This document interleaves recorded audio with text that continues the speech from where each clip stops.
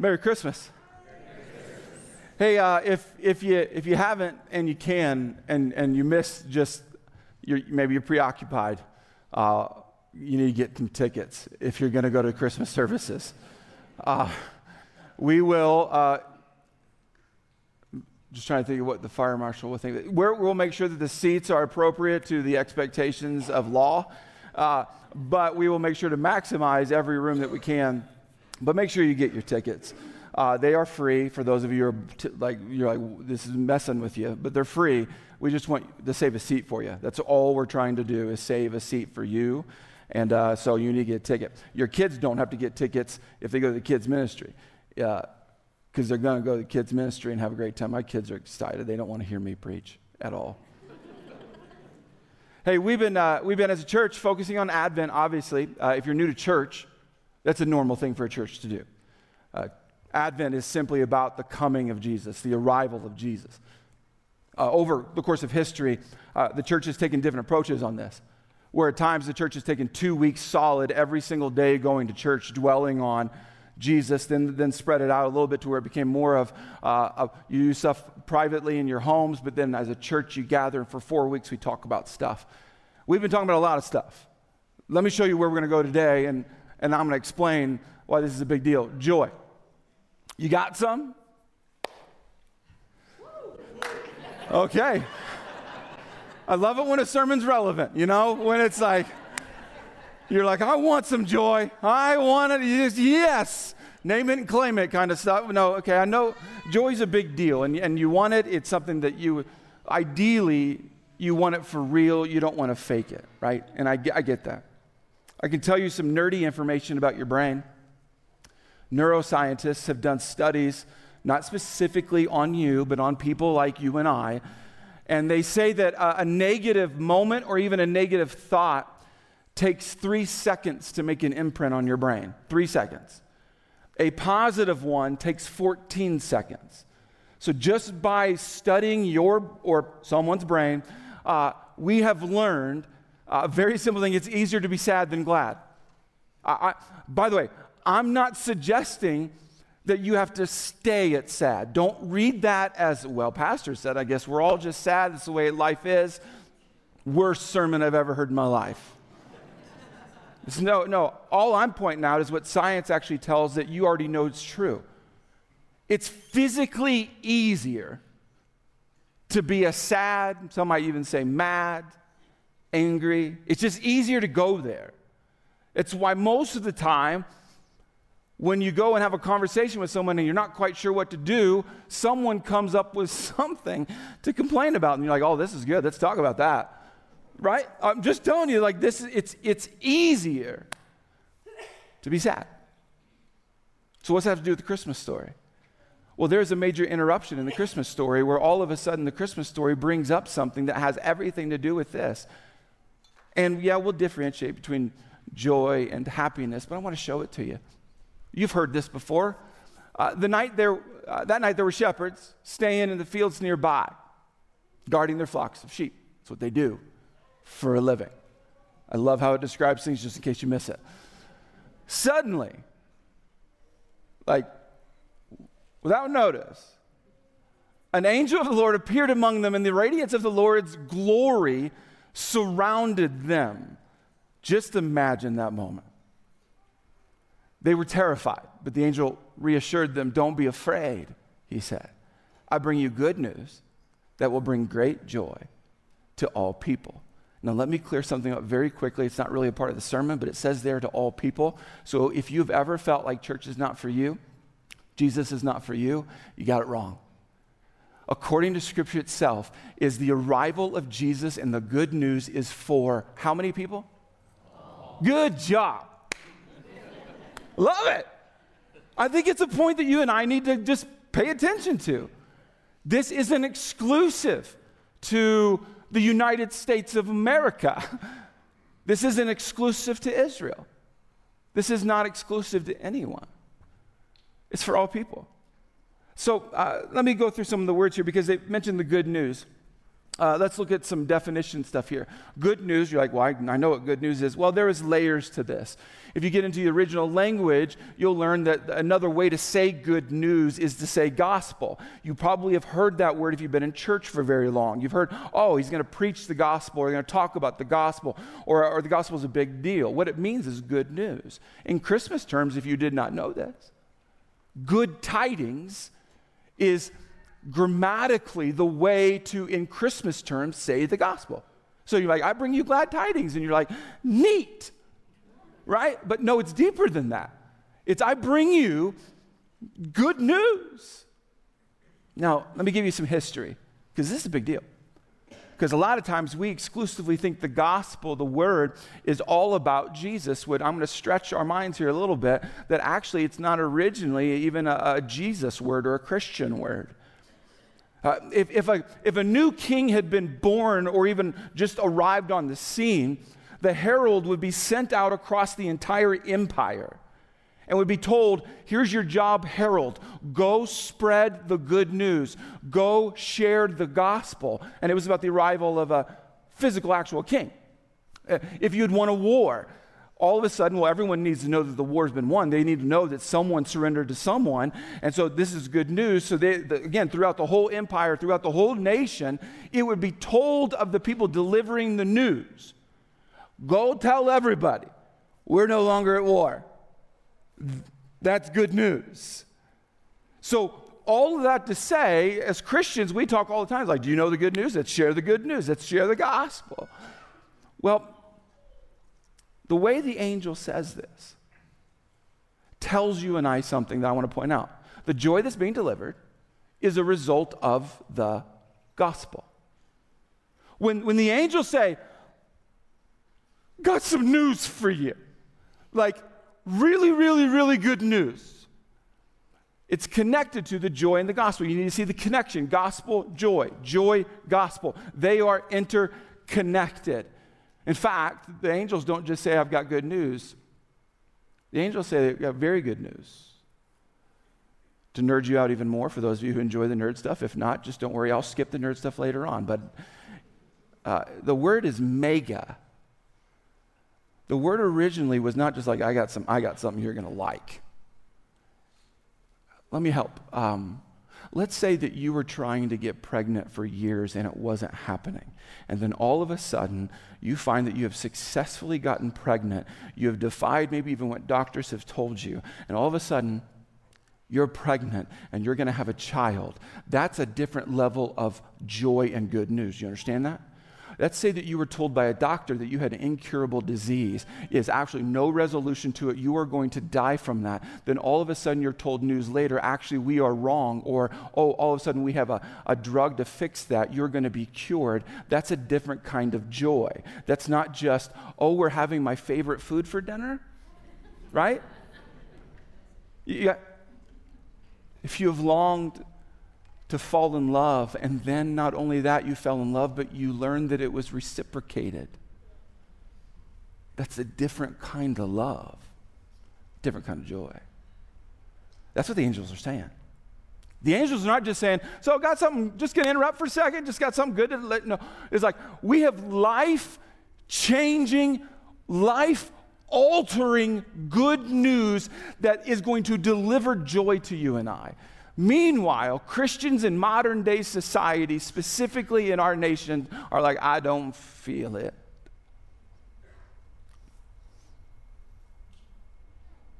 I'm going to say it. A lot of Christians nowadays know the word joy, but they don't actually know that they are feeling it, or actually they have not felt it in a long time. Let's stop that, okay? If you're interested. To do so, I got to tell you about the gospel. So what is the gospel? You probably have your opinions about this, and that's good. I welcome opinions all the time, just not while I'm preaching. We all have opinions on what it is and where it comes from, and you might say, well, okay, the gospel is simply Jesus shows up, and that's a big deal. Or maybe you might say the gospel is Jesus dying on the cross. Or maybe you might say Jesus is dying on the cross and resurrecting. Or maybe you might say Jesus is saving you from your sins. What I want you to learn, if you've never learned this before, is what the gospel would have been to the original hearers who were waiting. And they heard it for the first time from the angels going, I have amazing, megally good, awesome news that's going to bring you joy. At that time, Jewish culture saw life with two ages in it. This age, they lived in this age. The rule of Satan, sin and death. It sounds horrible, but if you read your Bible, you learn. In fact, if you just look around at life, you're like, no, yeah, I see it. The presence of evil and darkness and brokenness all over the place. Pain, suffering, brokenness, waiting on Christ to usher in the new age. I say Christ, not waiting on Jesus. There's a difference. They lived as though the world was separated, that you treated life, you raised your family, you did your business, you actually did everything based on these two ages. What you were living in and what you were living in is where Satan was rampant and running around doing all the horrible stuff. Living in brokenness, pain, suffering, diagnosis, all the junk stuff that you and I have, like relationships falling apart, a sense of hopelessness, living in that. And all they had in this age was one day God is going to fix this. And so Jews lived with so there's this age, but there is age to come. This is what had been promised to them over and over and over again. It was a prophecy. The rule of God, no longer of Satan on earth. The rule of God, no more sorrow, come on, and paradise. Where barbecue ribs hang on trees, I'm convinced of it. Right? But Go back, with no calories.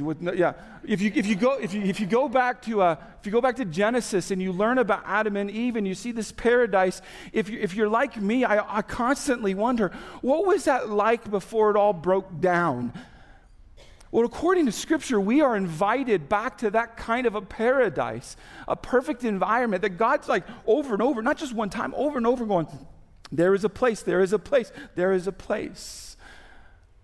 And so if you don't know how Jews were thinking, was they lived in this tyrannical age of the rule of Satan, but one day the Messiah would show up.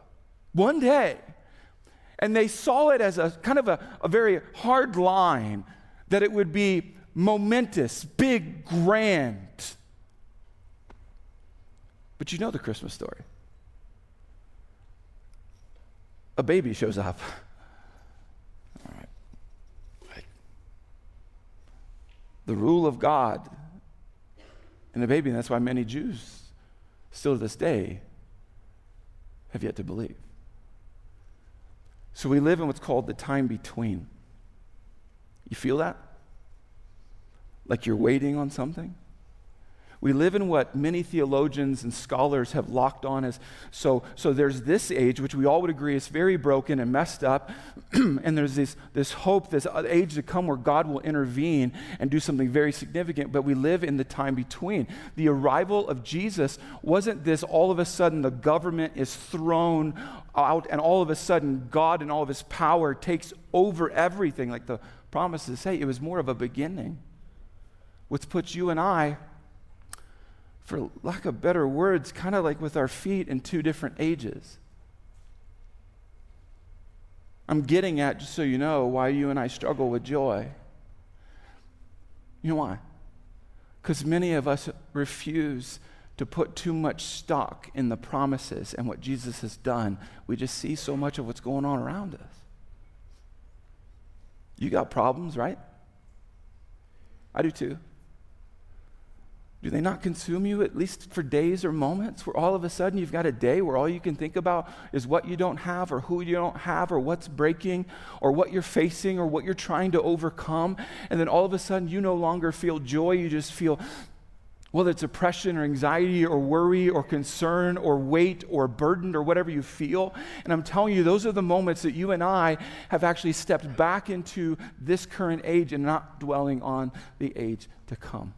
Let me show you what over time theologians have said. Advent contains within itself the crucial balance of the now and not yet that our faith requires. Here, I'll say it for us. That stinks. It's annoying to be promised something and wait. It's called Christmas, by the way. You remember those feelings as a kid, at least? This scholar goes on, the disappointment, brokenness, suffering, and pain that characterize life in this present world is held in dynamic tension with the promise of the future glory that is yet to come. This is why many Christians right now do not live with joy in their very souls, because many of us are not good at waiting. We don't know how to wait because I think we're confused about it. One of the authors I've been reading lately, John Mark Comer, I think says it best. Because we live in this age, we feel sorrow. But because we also live with the foot in the age to come, we feel joy. It's weird. Not sorrow or joy, but sorrow and joy. This, I think, gets at what you and I are struggling with. We think it's an either-or situation, where the day is good, or joy is present if, and fill in whatever you want to for that if. Yet Jesus has called us to something. Christmas brings up something far deeper and richer than that, that you can actually walk this life with both joy and sorrow at the same time. Other theologians have talked about Jesus on the cross, how Jesus could suffer on the cross, could weep in the garden, could show demonstrations of physical angst and pain, and yet go through with it. Do you see this idea that there is something coming that's going to change it all? So this is really what I don't know what you intended during the Christmas season, but I really need to get into your business. So we'll see how this goes. I grew up in church where I heard frequently about whether or not a church was deep or not. And usually it was typically a critique of the preaching. Was that a deep sermon, or is that a deep church, or are you a deep Christian? Or on the opposite side, are you a shallow preacher, shallow church, shallow Christian? And that term. Maybe you grew up, though, that maybe you learned that it was more of like, are you on foundation? Or there's scripture that talks about, are you on the sand? Are you building a house on the sand? Or are you building it on like a rock? Like there's this strong foundation and there's a weak foundation. I like anchors. I could nerd out, not even in the sermon, sorry. I like anchors, but you could look at it that way. Like how do you and I not drift back and forth, because that's what's going on. You got joy, you got sorrow. And if you have a visual of you and I, we go back and we go back and we go back and we drift. That's how life works. Unless you stop it. Unless you anchor down. And how in the world do you anchor down? And this is why I said I'm going to get into your business, because if you have any interest in joy, I'm going to show you where joy is at. It's going to be up to you whether or not you go for it. Okay, here we go. So, this is a model, a schematic, a depiction of spiritual depth, of spiritual anchoring down, of a Christian standing on a strong foundation. If you study Scripture over and over and over again, you're going to see a theme, specifically in the Gospels, when Jesus would speak and Jesus would say, if you want to follow me, then, and I can summarize all the Gospels with these three words, then you got to do something about your head, right? You got to know something. I mean, it's not like this just like, I don't know anything. I'm just following that guy. Like, no. There's information to be known, to be locked into your brain. Especially nowadays, we know very specifically about how influential our brains are and how impactful what we do and what we say and what we learn actually is. But it's not just information. Hopefully you know that. You've got to be. You are a human being. You need to be with others, be with God. You need to let what you know actually transfer into what's called your heart, where all of a sudden the information in your head makes its way. Some of us are a little slower on it, but it eventually gets there to our heart. But you also know that it's still incomplete, is it not? Where it's head and heart and it seems so personal and so almost private. You've got to do something with your faith, where head to heart to hands. I'm just teaching you basic foundational following Jesus. What I want you to see is, if you want joy, it's at the bottom. And it includes all three. I told you I'd get into your business. Because now you and I are like, oh man, what do I got and what do I not have? And what percentages? Some of you are nerds like that. Like, I don't know. But this is what Jesus has called us to, is a life including all three, not perfectly. But if you want to know right now, why do I lack joy, David? I love Jesus. I had a day I surrendered my life to Jesus. Why? Then I would tell you there's perhaps a deficit going on in one, if not more. And you know what we have a tendency to isolate and prioritize? Is the knowing one. And we know what we need to know. And we're like, and it's not working. If you concentrate solely on knowing, you know what happens to you? You become arrogant. Not that anyone's ever met anyone that's arrogant, but you know the folks that know all of the information?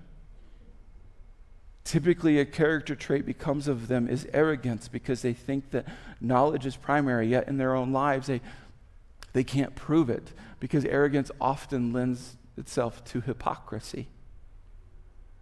And the people now that oftentimes will say, I don't need other people to follow Jesus Christ. I just know the information and it's in my heart. Jesus, I think, would challenge that and say, but what about when someone says, I want this from you, and he challenged us, give him that and even more. I'm telling you, this is challenging stuff, if for your pastor at least, to look at my days, my every single days, my interactions with you and others and with God, and saying, where is my deficit today? Because it changes. So here's an observation about this. Trying to have joy without depth is the reason so many Christians lack joy. We want the joy. Who doesn't want joy? If you don't want joy, I don't get you.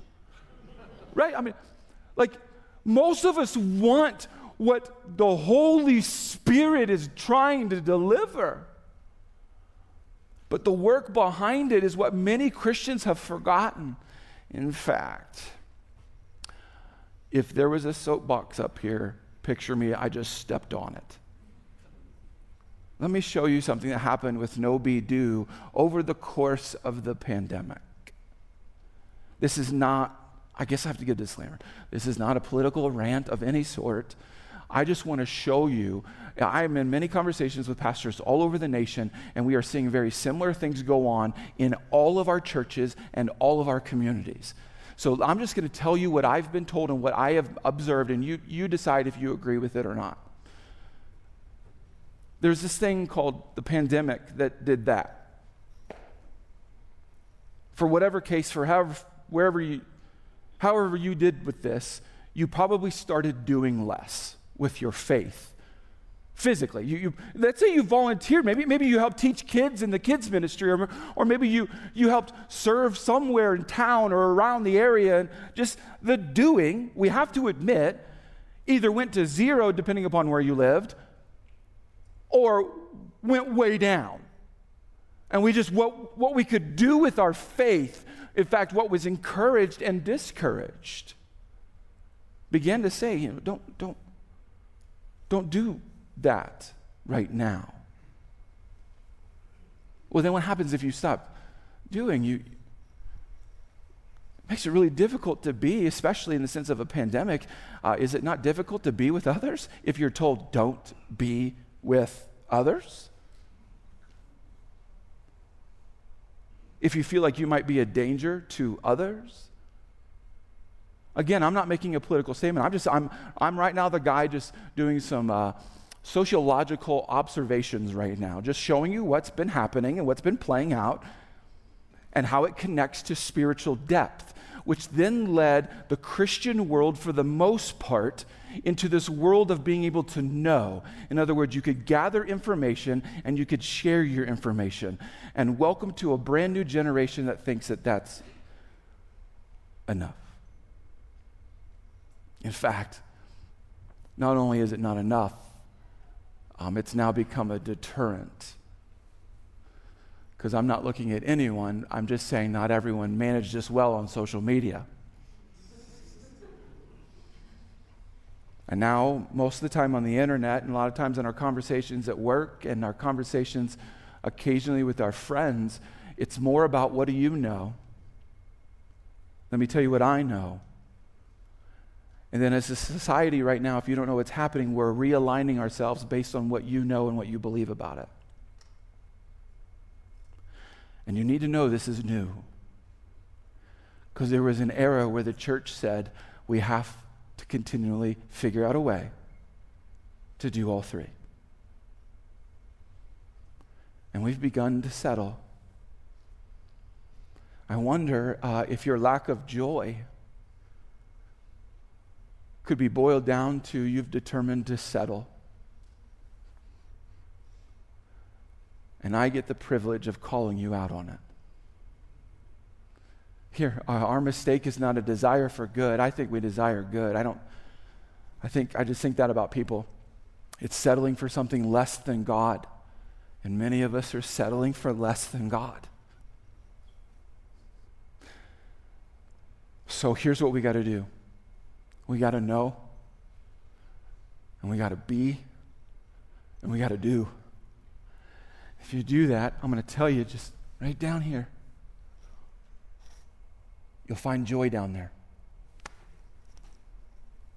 Because no circumstance will be able to take it from you. Because it won't just be about what's up here in your head. It won't just be about your feelings and your heart. It won't just be about what you're doing. You'll have what's called spiritual strength and fortitude. That no matter what you face, you will say, yeah, that stinks. You could spend days crying about it, and that's way okay. You can grieve. You can mourn. You can have sorrow. You can have sorrow. And joy. But you've got to examine where the current deficit is in your life right now. While you process that, let me show you what Romans teaches us. For we don't live for ourselves or die for ourselves. If we live, it's to honor the Lord. And if we die, it's to honor the Lord. So whether we live or die, we belong to the Lord. Christ died and rose again for this very purpose, to be the Lord both of the living and the dead. And so you and I face a grand challenge this Christmas. We have songs that literally say we have joy, and we will sing them. What are you going to do about that? Let me just say this. It doesn't mean that you have to be perfect in order to sing songs about joy. It doesn't mean that you actually even have to feel it in the moment. But you got to recognize that joy is real. And according to Jesus, he shows up and says, I know the way to the new age. He even said he was the only way. So, I have a few minutes left. What's he gonna do? I wanted to save some time to talk to you about right now. In reference to joy, yes, but very specifically about the gospel. God isn't done with this world. If you're like me, you've had days where I'm like, I think you're done with it. I don't know that it's time.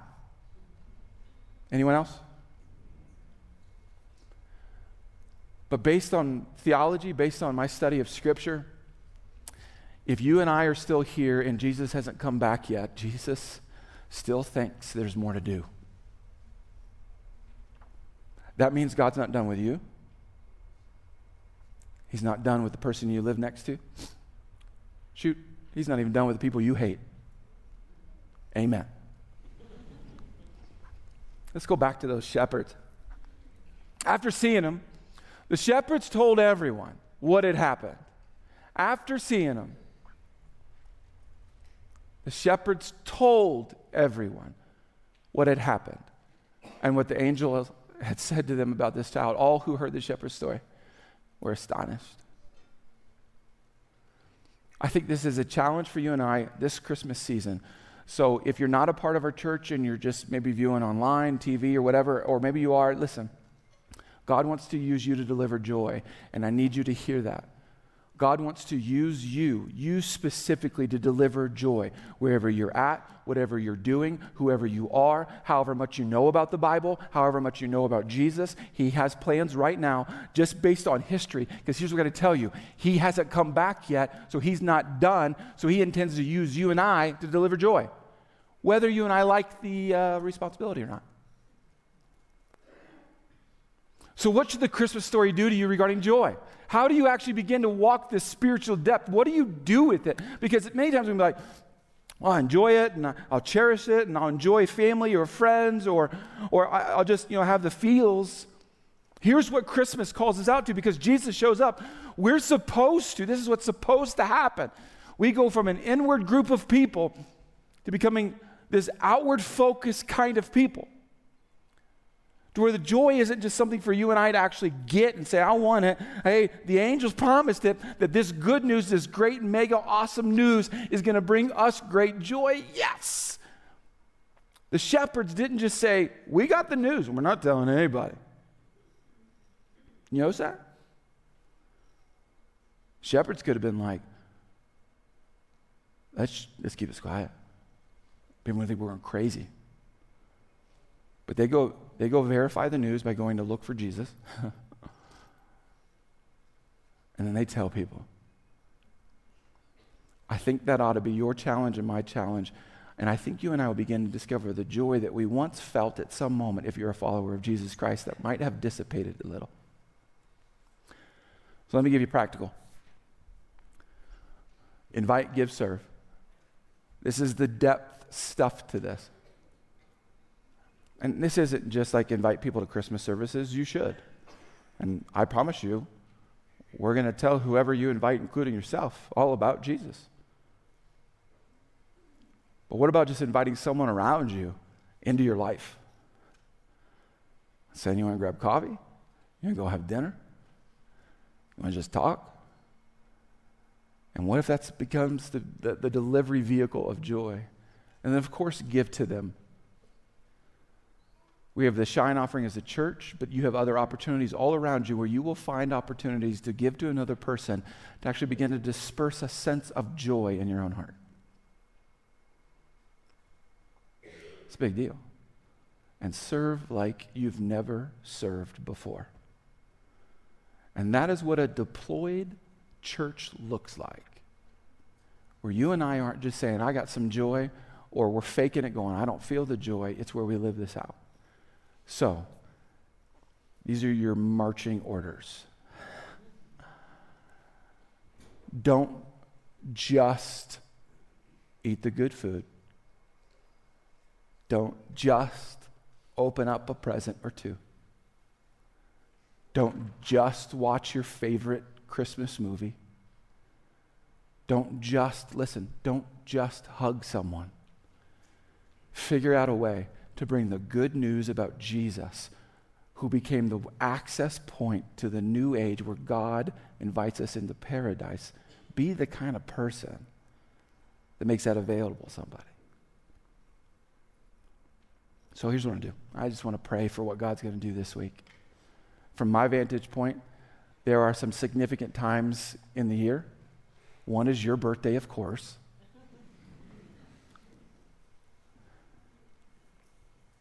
But the birthday of Jesus, we have to admit, is one of the most significant times of the entire year. And we as a church are planning to watch God move.